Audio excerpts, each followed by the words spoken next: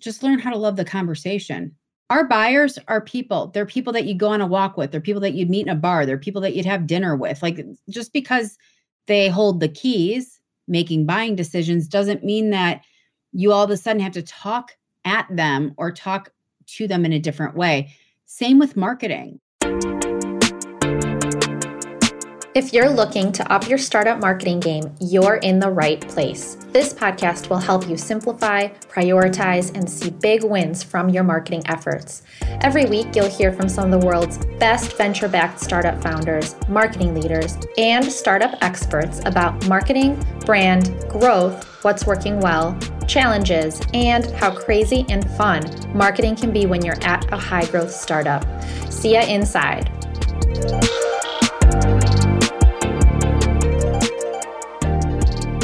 Welcome everyone to the show. So today I've got Amy Volas here with me. Amy helps startups hire sales leaders without the cringe.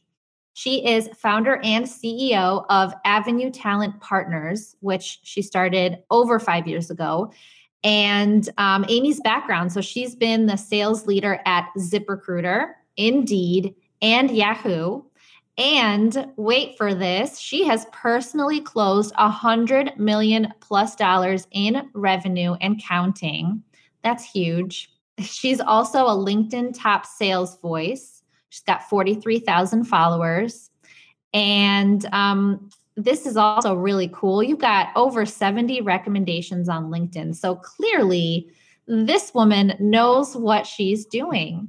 Also, just wanted to mention that you have been co-hosting the #1 weekly virtual sales happy hour, Thursday night sales, which I was actually, I've been on there off and on because it is such a fun community. Like, I had so much fun and I'm like, sorry, I'm the marketing person here, but you guys are great. And everyone was still very welcoming. And I just loved and listened in and learned so much from a sales perspective. So anyone that hasn't heard of Thursday Night Sales, you got to try it. It's almost like an experience in and of itself. You're also an entrepreneur in residence at Venture Scale, a growth accelerator, and a founding member of Sales Hacker, which is a community for B2B sales pros. I don't know how you find the time, Amy. I really don't. Maybe once we start chatting on this show, I'll be able to figure that stuff out. But really, before I have you jump in and ask you questions, this is a marketing podcast. So why am I bringing on Amy Volas, the sales rock star? And it's because my experience in corporate, I found over time that marketing and sales is super intertwined, should be super intertwined. Marketers need to understand how sales works and vice versa to accomplish business growth. And then personally, after starting my own business in January 2020, I've been straddling both marketing and sales. And it's honestly becoming a blur. I know I'm doing marketing because that's where the land I come from, but I'm also getting customers. So I must be selling, right? Otherwise people wouldn't know what to buy. So I've meshed both together. I think that's worked really well. And I've realized over time as well, as we move more into digital, that there's no buyer journey. I've been asking people about this. People can come from all over the place. You just have to be there with the right content and build the relationship and the trust. And I want to talk about that today, the growth in digital and how that's impacting sales. There's so much I want to unpack with you. So thanks for being here, Amy. Thank you for having me. I appreciate it. That is probably one of the most thorough and thoughtful introductions I've ever had. So thank you. I think I have to start with TNS because that's where you left off, and it's Thursday, so it's going to happen tonight. But I hope to see you back because here's the interesting part about that community. Even though we call it Thursday Night Sales, we have technical founders that join us. We have people from CS joining us. We have marketers that join us, and I think that's a great place to start. Sort of where you're wanting to think about this. It's an ecosystem. And we can't, yes, sales drives revenue, but you can't drive revenue if product isn't there. You can't think about the buyer journey in the same way without taking into account what the marketing strategy is. And when those two things come together, magic happens. You can't keep your business if you're not cohesive and simpatico with customer success. these are all things that matter. And these are all bits and pieces of business that make a business unique and special. And so I really am troubled by so many things that I see where it's like us versus them or sales against the world. And it's like, yes, that can happen, but we all have a part of the story. And how are we trying to build those bridges versus break them down? And sales doesn't have all of the answers. I love sales. It's my first business love, proud of it. But especially as this is my second venture as an entrepreneur and a business owner, I think about marketing every day. And no, it's not a language that I speak fluently. And no, it's not something that I know everything about, but I'm super turned on by it. It's a priority for my business. And it's something that absolutely helps the sales side of my business as well. So I just think it's important when, I think about Thursday night sales and the magic of that. It's a safe place. We don't record it. We have real talk, as you know, you've been there. And it's equal parts real talk. Sometimes there's tears, sometimes there's laughter, and we tackle subjects. So our conversation is driven by the questions that are asked. And we have marketers that ask us questions. We have founders that ask us questions about how do I think about sales and marketing? And I think those are really the right questions to think about how do you do this business well. So I hope to see you back when you can. You are a stranger but once, and it is an experience because sometimes we have wildly off the wall conversation that has nothing to do with any of it and laughing till the belly hurts. So thank you for this. Thank you for the invitation. And yeah, you're right. We've got a lot to talk about. We got a lot to dive into here. I'm going to start off kind of high level, and I'm switching up like the organization of the questions that I originally sent over. But like, let's start off with like sales. What does sales mean? What does marketing mean? And especially like you're a business owner, I'm a business owner. We're tackling both. And we're like kind of more strong in one area versus the other. Like what do each of these things mean for you? So I think that they are mutually exclusive for me. So I had to break up with a lot of my sales lessons learned over the years that served me really, really well as I started growing my business. And a lot of that had to do with marketing. One of the very best pieces of advice that I received when I started ATP, and it's been over 5.5 years, which I can't even believe. It's like, it feels like it was just yesterday. But I was part of a mastermind group, and the gentleman that was running the group had said, one of the very best things that you can do is lean into content. And if you do it, you can't stop it, because if you stop it, it'll hurt you. And once you start, you better have quality in mind, and you better realize that it's the long game. Now, all of those things really appealed to me from a sales perspective because I come from enterprise sales. It's everything that I've done in my career. That's all I've done in my career as a sales leader and as an individual contributor. And if you are short-sighted in just what's in it for me, you don't get to the end goal the same way. It's not sustainable the same way. It's not as profitable. You have churn issues. And there's all these things that happen. And I leaned into it. That piece of advice was really interesting for me. Like, content. Wow. I've been around for a while. I've seen a thing or two. I've learned a thing or two. And yes, I ripped that off of the Farmers commercial, and I'm totally giving them credit, but I love it.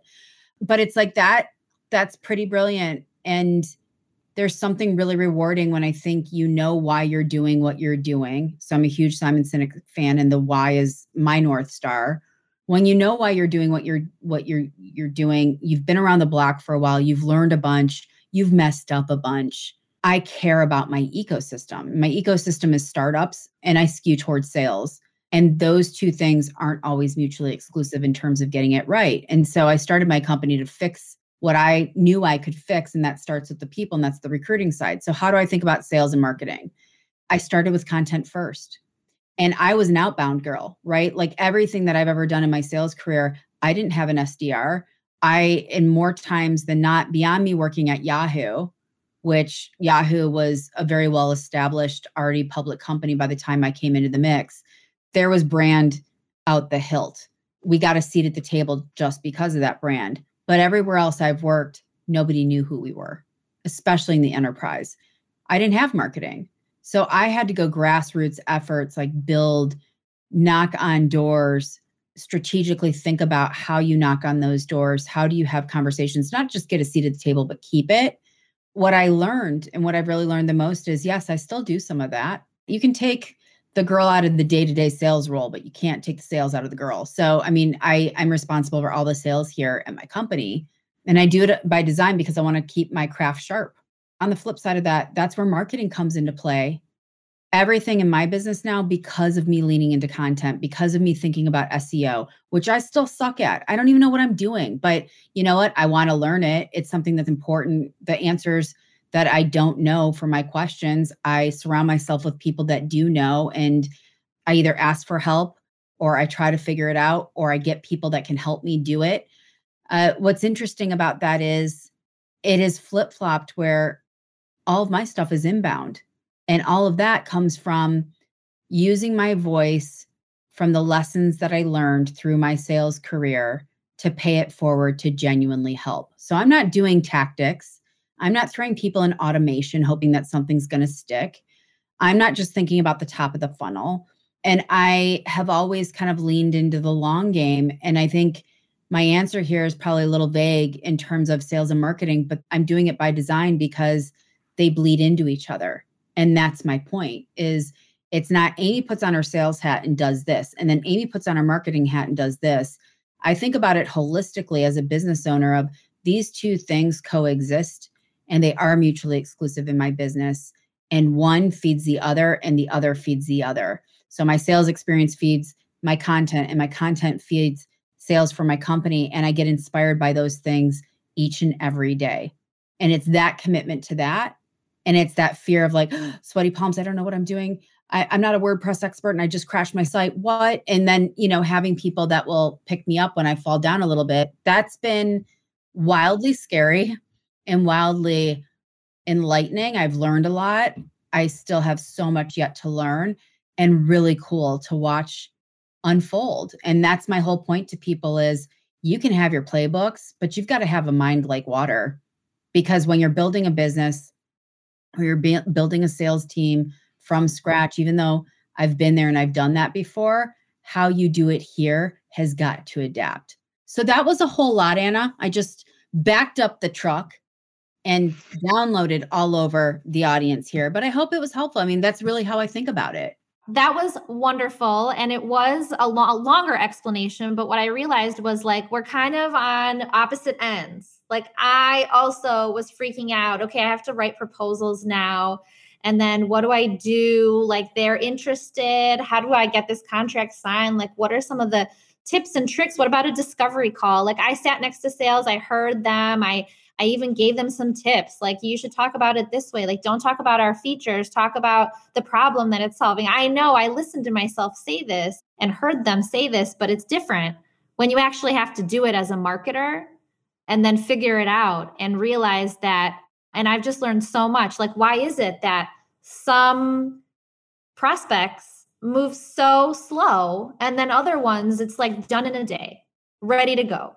Like, what is it about that? And then figuring that out and weaving that into your process, your sales process. So I think whether you're on the other end of the spectrum or I'm on, the opposite side of it, in my mind, it's like, just learn how to love the conversation.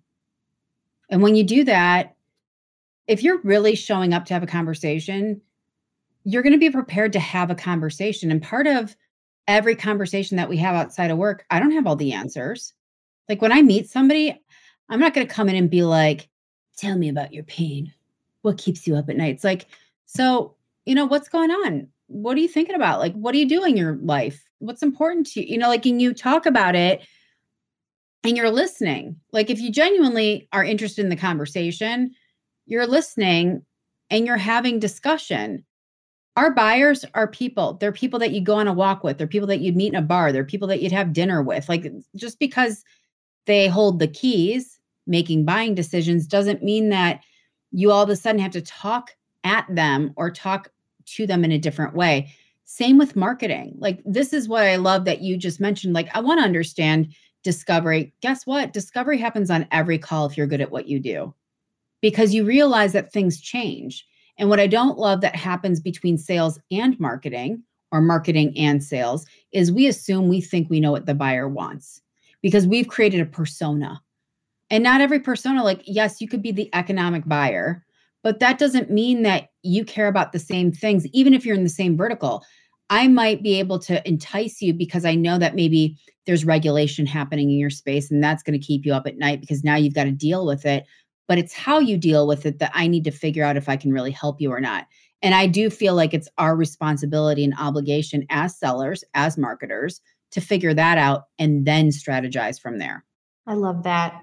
All right. So I would love to talk about sales a little bit more. Like, how has sales changed over the last 10 years? And the thing I mentioned earlier in the episode is this growth in digital, especially after COVID. Like, how has that been impacting sales? What do you think? Like, what's staying the same and what's changing? And if people don't change with it, like, that's not a good thing. So I think, it's almost like what's old is new.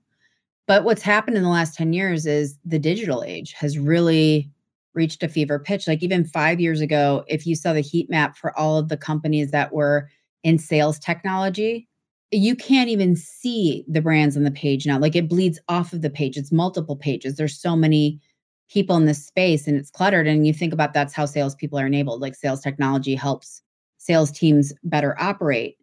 That said, though, that's part of the problem, right? So what's changed is technology and how much is available to us. The problem is that we've fooled ourselves into thinking that we should automate a lot of this. And I'm sorry, until the bots truly take over, we are still dealing with humans. Like I just said in the last question, like these are people and people ultimately buy from people. And putting somebody in an 80-point cadence of outreach. Do you want that when you make a buying decision in your life? Answer is probably no. Why would we think that anybody else, especially a C-level executive, would want that? So I think that's really what's happened. I think that we have over segmented sales. So there's this big, let's specialize the different sales functions and have an SDR to an AE to a senior AE to an SMB to a mid-market to an enterprise to a this to a that to the other thing. And I clearly have some big opinions on that, but I think the segmentation under the veil of efficiency coupled with the digital piece has been the big change in the last 10 years. And do I think some of it's great? Yep. Do I think some of it's really harmful? Yep.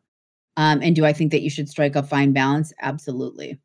What is it that you hate so much about the SDR to AE? Just curious, because I know a lot of companies are doing that. Yeah. So lots of things.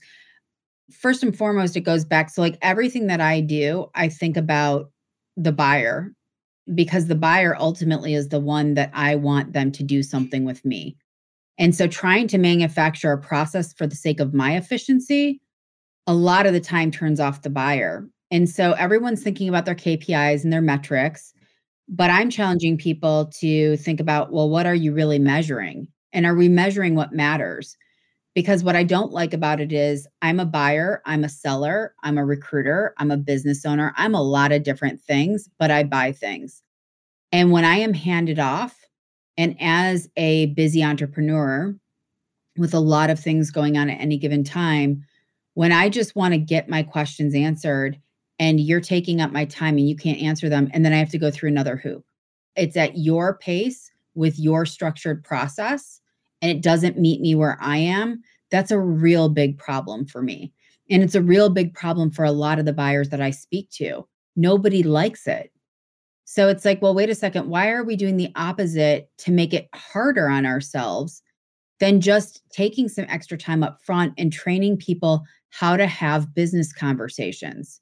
So I'm not anti like entry level salesperson, which is ultimately what an SDR is. But if you don't know how to close a conversation, how in the world do you think you can open one and vice versa? And so chopping this up and over segmentizing, I don't even know if that's a word, but I'm going to make it one. Doing that, we're hurting ourselves because you know what we're leaving behind? A lot of opportunity, a lot of buyers that don't owe you an explanation and never get back to you. One of the biggest things that happens in the TNS world from the SDR perspective is I've set meetings and people don't show up. Well, you're not giving them a reason why you should, because you can't have a real conversation. And so they're going to go somewhere else where they can. and nobody's measuring that metric.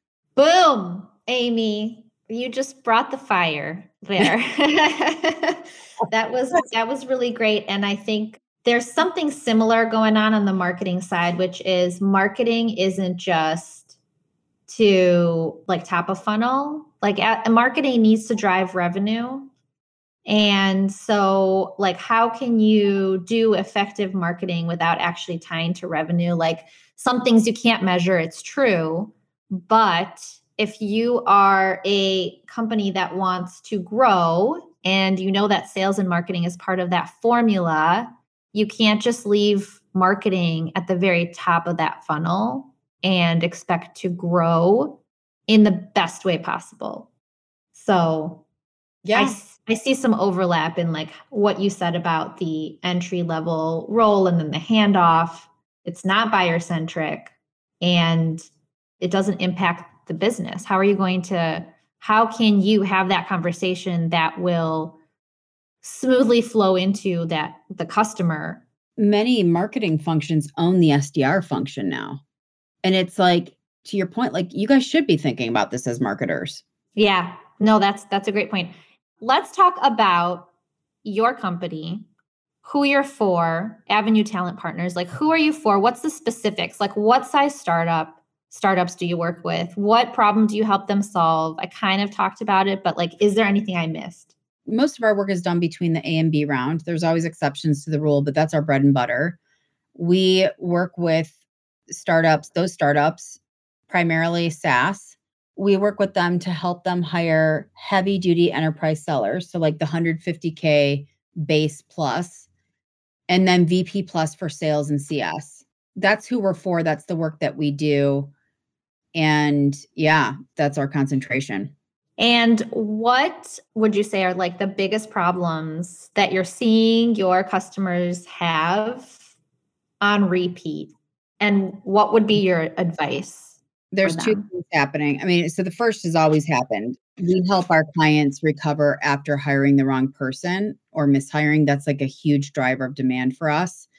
There are companies that this isn't their first rodeo. They know that they don't have capacity. They know that they don't speak the sales language fluently, and they want an expert to help them. So we're certainly a catalyst for that because we do speak the language fluently. We've done the job ourselves, so we know how to search, select, and vet. And so that's one problem, is helping them recover, because it's super costly when you mishire at that level. Or the other side of the problem is the market has heated. It's more competitive now than what it was before COVID. And it is incredibly competitive searching and hiring for salespeople and sales leaders. And so sadly, what's happening is a lot of companies didn't handle COVID so well when it came to how they treated their employees, how they parted ways with people, et cetera. And so you've got this further divide of us versus them. And so that's a big problem that I'm helping my clients solve. When you say us versus them, what does that mean? So there are lots of things that means. Means, I have to be in this for myself. I don't have loyalty. I have been, all founders are bad. The average tenure of somebody is 18 months. I'm going to hop because they weren't loyal to me. So why should I be loyal to them? Like that kind of stuff. Like there is definitely something happening where it's like founders are evil, businesses are evil, the man is evil. And it's interesting because Simon Sinek recently had a video that he did talking about how capitalism has changed, and really in the 80s, how it accelerated with the change with CEOs like Jack Welch. And that somehow companies started valuing the value of equity versus the employees that you need to be able to do the business to get that valuation. And we expect people to be loyal to us, but yet the minute something gets difficult or we don't understand something, we point the finger and we get rid of them. And this is for everything. This isn't just sales. And so we have this divide between companies want loyalty, yet they aren't loyal. And I think with a lot of the bad behavior that happened during COVID, some companies handled parting ways incredibly well with grace and ease and dignity and fairness and support through an incredibly difficult time. And some companies handled it horribly in such an egregious way. That spreads like wildfire thanks to the digital age. We're all living out loud and you can't hide behind icky walls anymore. And so that contributes to that us versus them. Well, I don't understand why companies would do that because, like you said, we're living in the digital age. And then that's part of like your culture. And sales is a big connection to like what kind of culture do you want to build at your organization? Like that sales brings a lot of excitement, I personally think, to a company and to the company's culture. So why would you want to ruin that relationship and almost like show that sort of face as part of your culture? You wouldn't, because then you're going to have a hard time hiring people. It's a very short-sighted. I mean, you have salespeople that are like this. You have marketers that are like this. You have founders that are like this. It's a very short-sighted thing to a much more complex situation, meaning the short-sighted, just what's in it for me and screw everybody else, does not resonate with me so much. And yet it happens. And I think part of this is, especially with startups, you have two different mindsets. You have reasonable, sustainable, profitable growth minded folks. And then you have others that are like growth at any cost. And that growth at any cost is a lot of the time where this icky behavior happens that turn people off. So if I love the thrill of a startup and I like that build and I like being where the action is there, and I've gotten into startups that are run in that growth at any cost mindset, you do become jaded because you are treated poorly. And this is why I preach to people, you should be using a scorecard. Don't get seduced by the shiny objects of what somebody tells you. Make sure that you're quantifying and qualifying what the opportunity is in the decisions that you're making. I've said this to marketers. I've said this to CS folks. I've said this to leaders. I've said this to salespeople. I mean, I've said this to everybody where it's like, yet, you're talking about how you don't want to get it wrong. And at the same time, you're taking a backseat approach to something that's so important. That's your career and that's your business's ability to scale through its people.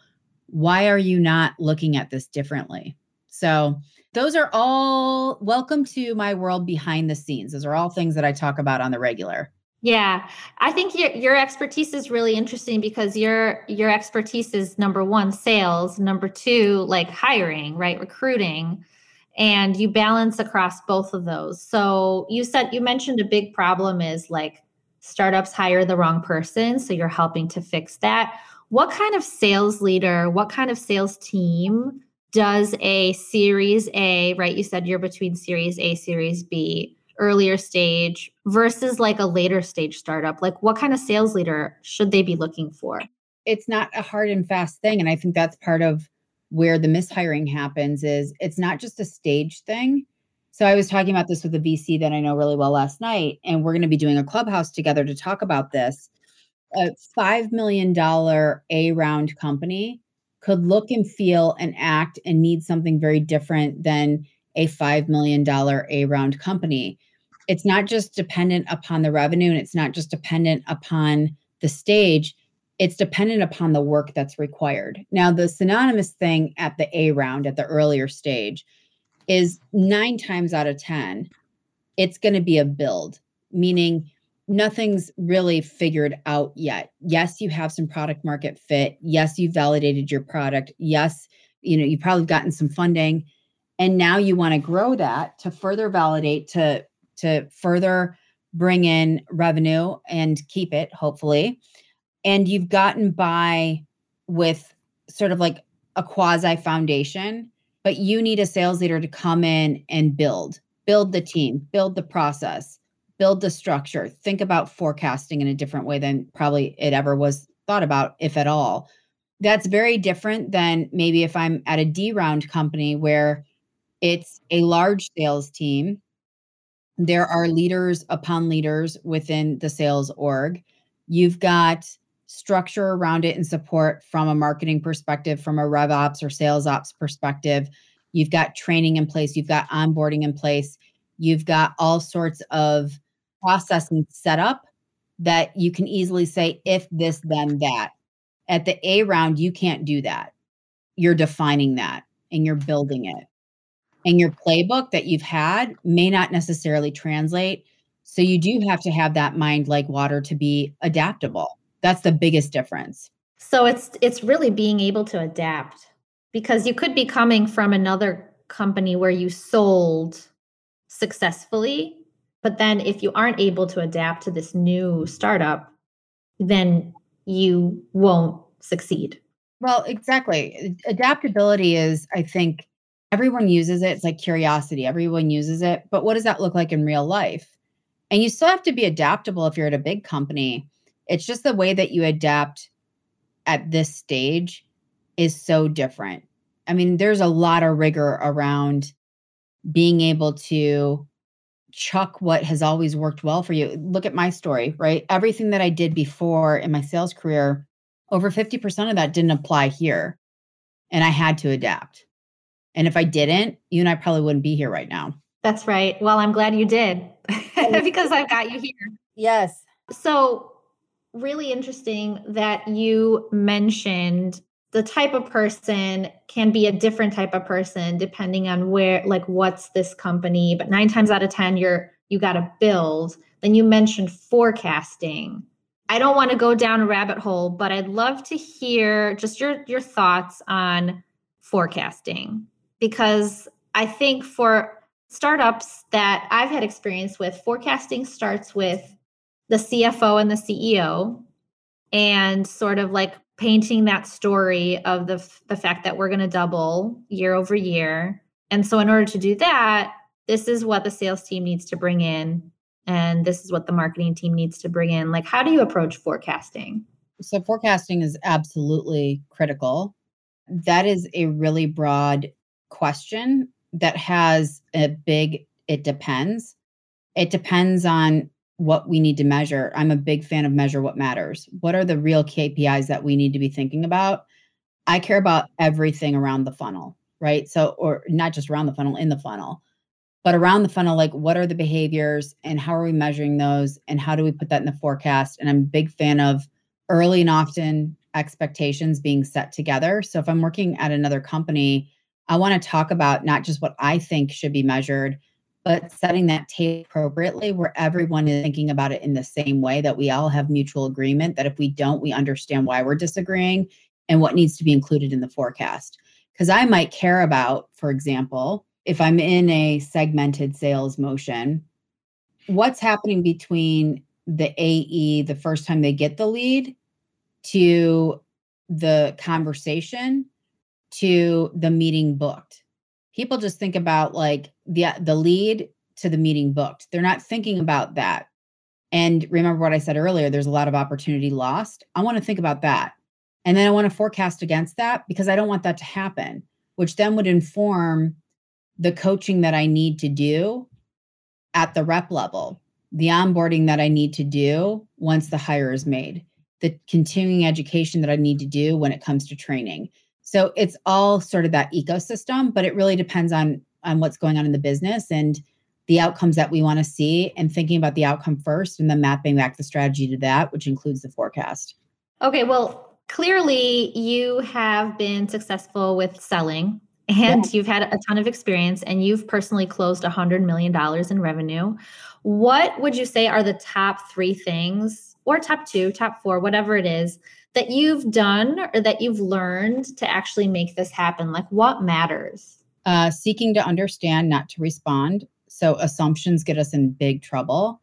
And discovery isn't just something that you do once and then chuck it. So that's 1. 2 is to realize that the customer trumps all, and everything that I do keeps them in mind. And 3, realizing the power of the pipeline. If you don't have a pipeline that's robust with opportunities for the short term, the near term, and the long term, you're in big trouble. So those are the 3. And then you just work your magic and make that happen. It just sounds so easy. My formula for that is the right work with the right people plus consistency equals success. So that's then, the 3 plus that every single day. So now with your business, Avenue Talent Partners, what's working really well for you now in terms of sales strategies, marketing strategies to build this business? Like what are the channels that are bringing in most of these customers that you have right now? And yeah, would love to explore that. Yeah, so it's what I described earlier. My content is really driving the bus there. So where do you put that content? So what kind of content is it and where do you distribute it? So I get published in different places for long form blog post content. I have my own blog on the Avenue Talent Partners website. I am on LinkedIn every single day. I do things like Thursday night sales. I use my voice on panels. I write things on Medium. That's what I mean by content. And you're on a podcast and you're probably doing others. Here I am. Yes. Isn't that crazy? Yeah. No, not so crazy. Not crazy at all because you've got a lot of knowledge. And so it makes sense to have you on here. Okay. So the content and sales on the sales side, like you're doing what you used to do. Like you're basically just using your advice where you just mentioned like seek to understand, customer trumps all, and making sure that your pipeline includes the short term, midterm, and long term plays. Yeah. You've encapsulated it. One, I love to do that, because I don't think it needs to be as complicated as we think it is, and it shouldn't be. So thanks for talking through that. Let's talk about LinkedIn for a bit.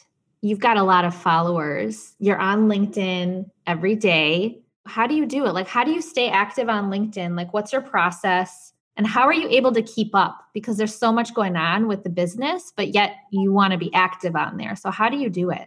How do I do LinkedIn?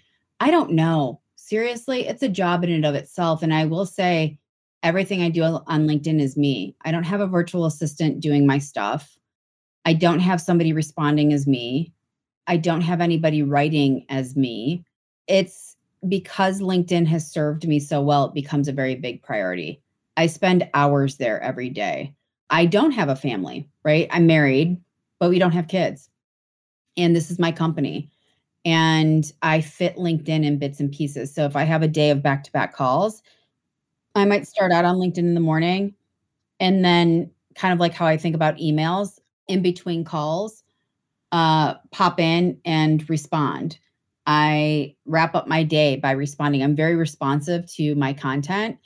And what I learned to sort of do is I really like reciprocating with people that I follow.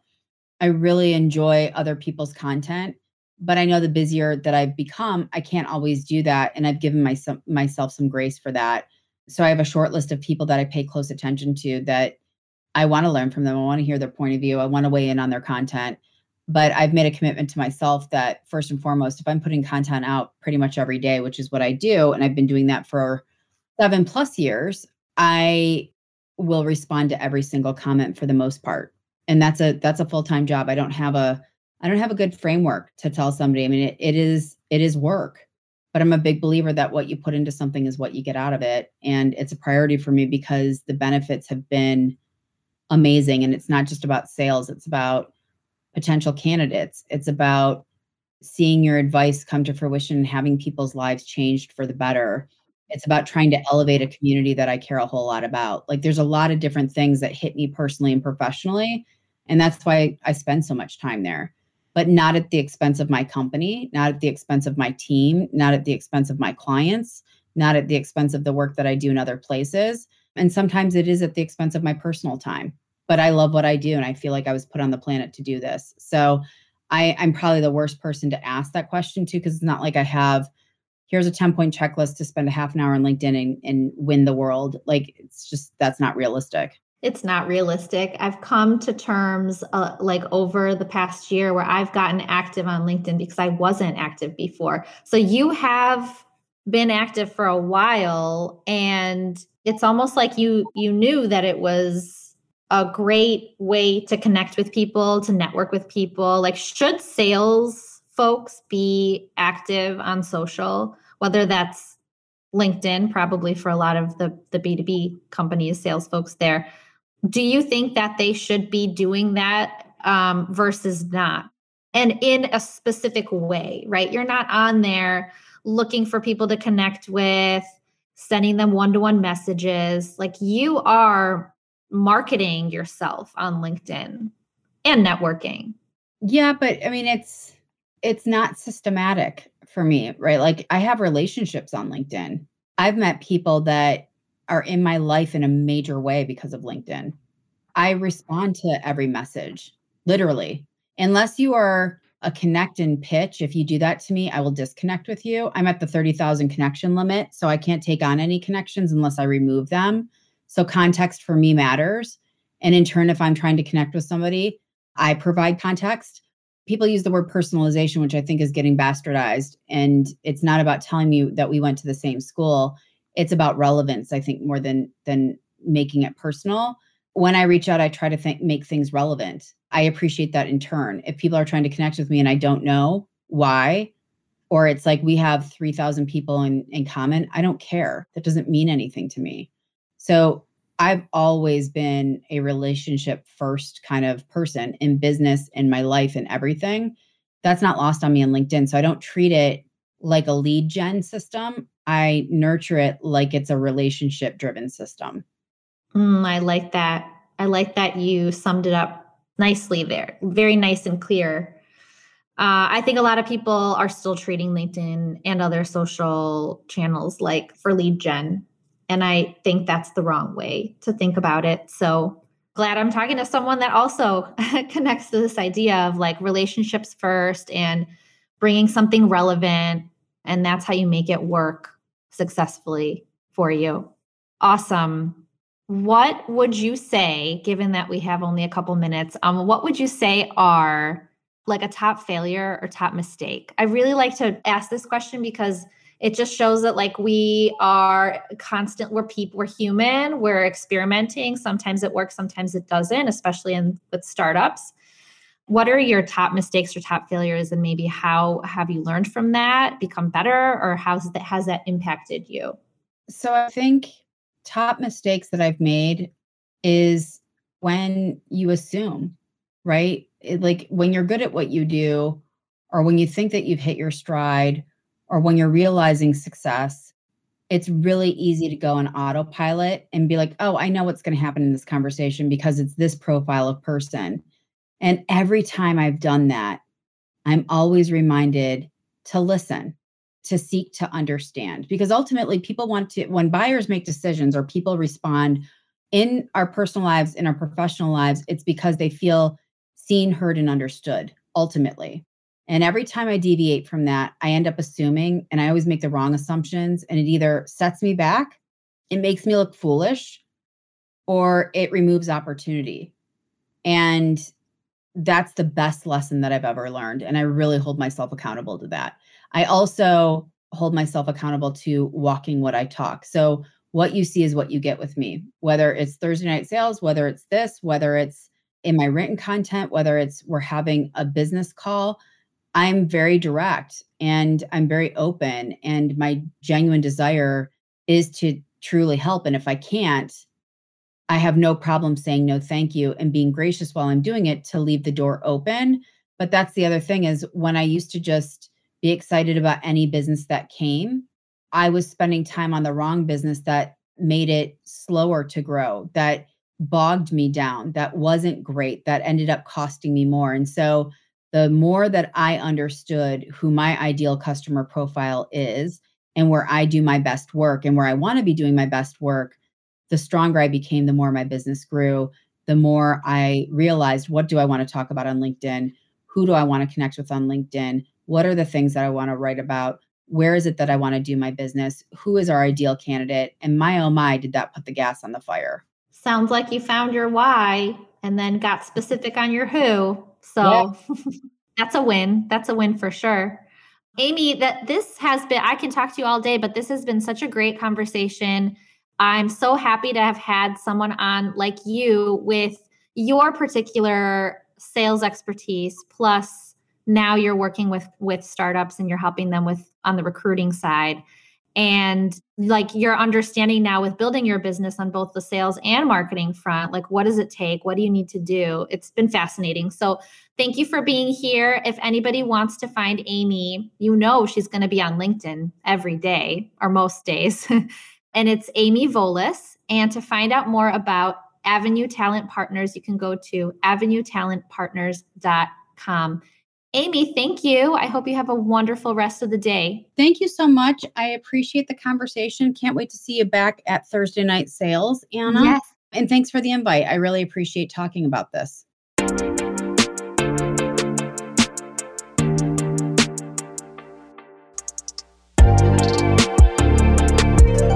Thanks for listening to this episode of Modern Startup Marketing. New episodes are dropping weekly, so make sure you're following wherever you get your podcasts. You can find me on LinkedIn, search for Anna Furmanov, YouTube, search for Furmanov Marketing Consulting, or go to my website, furmanovmarketing.com.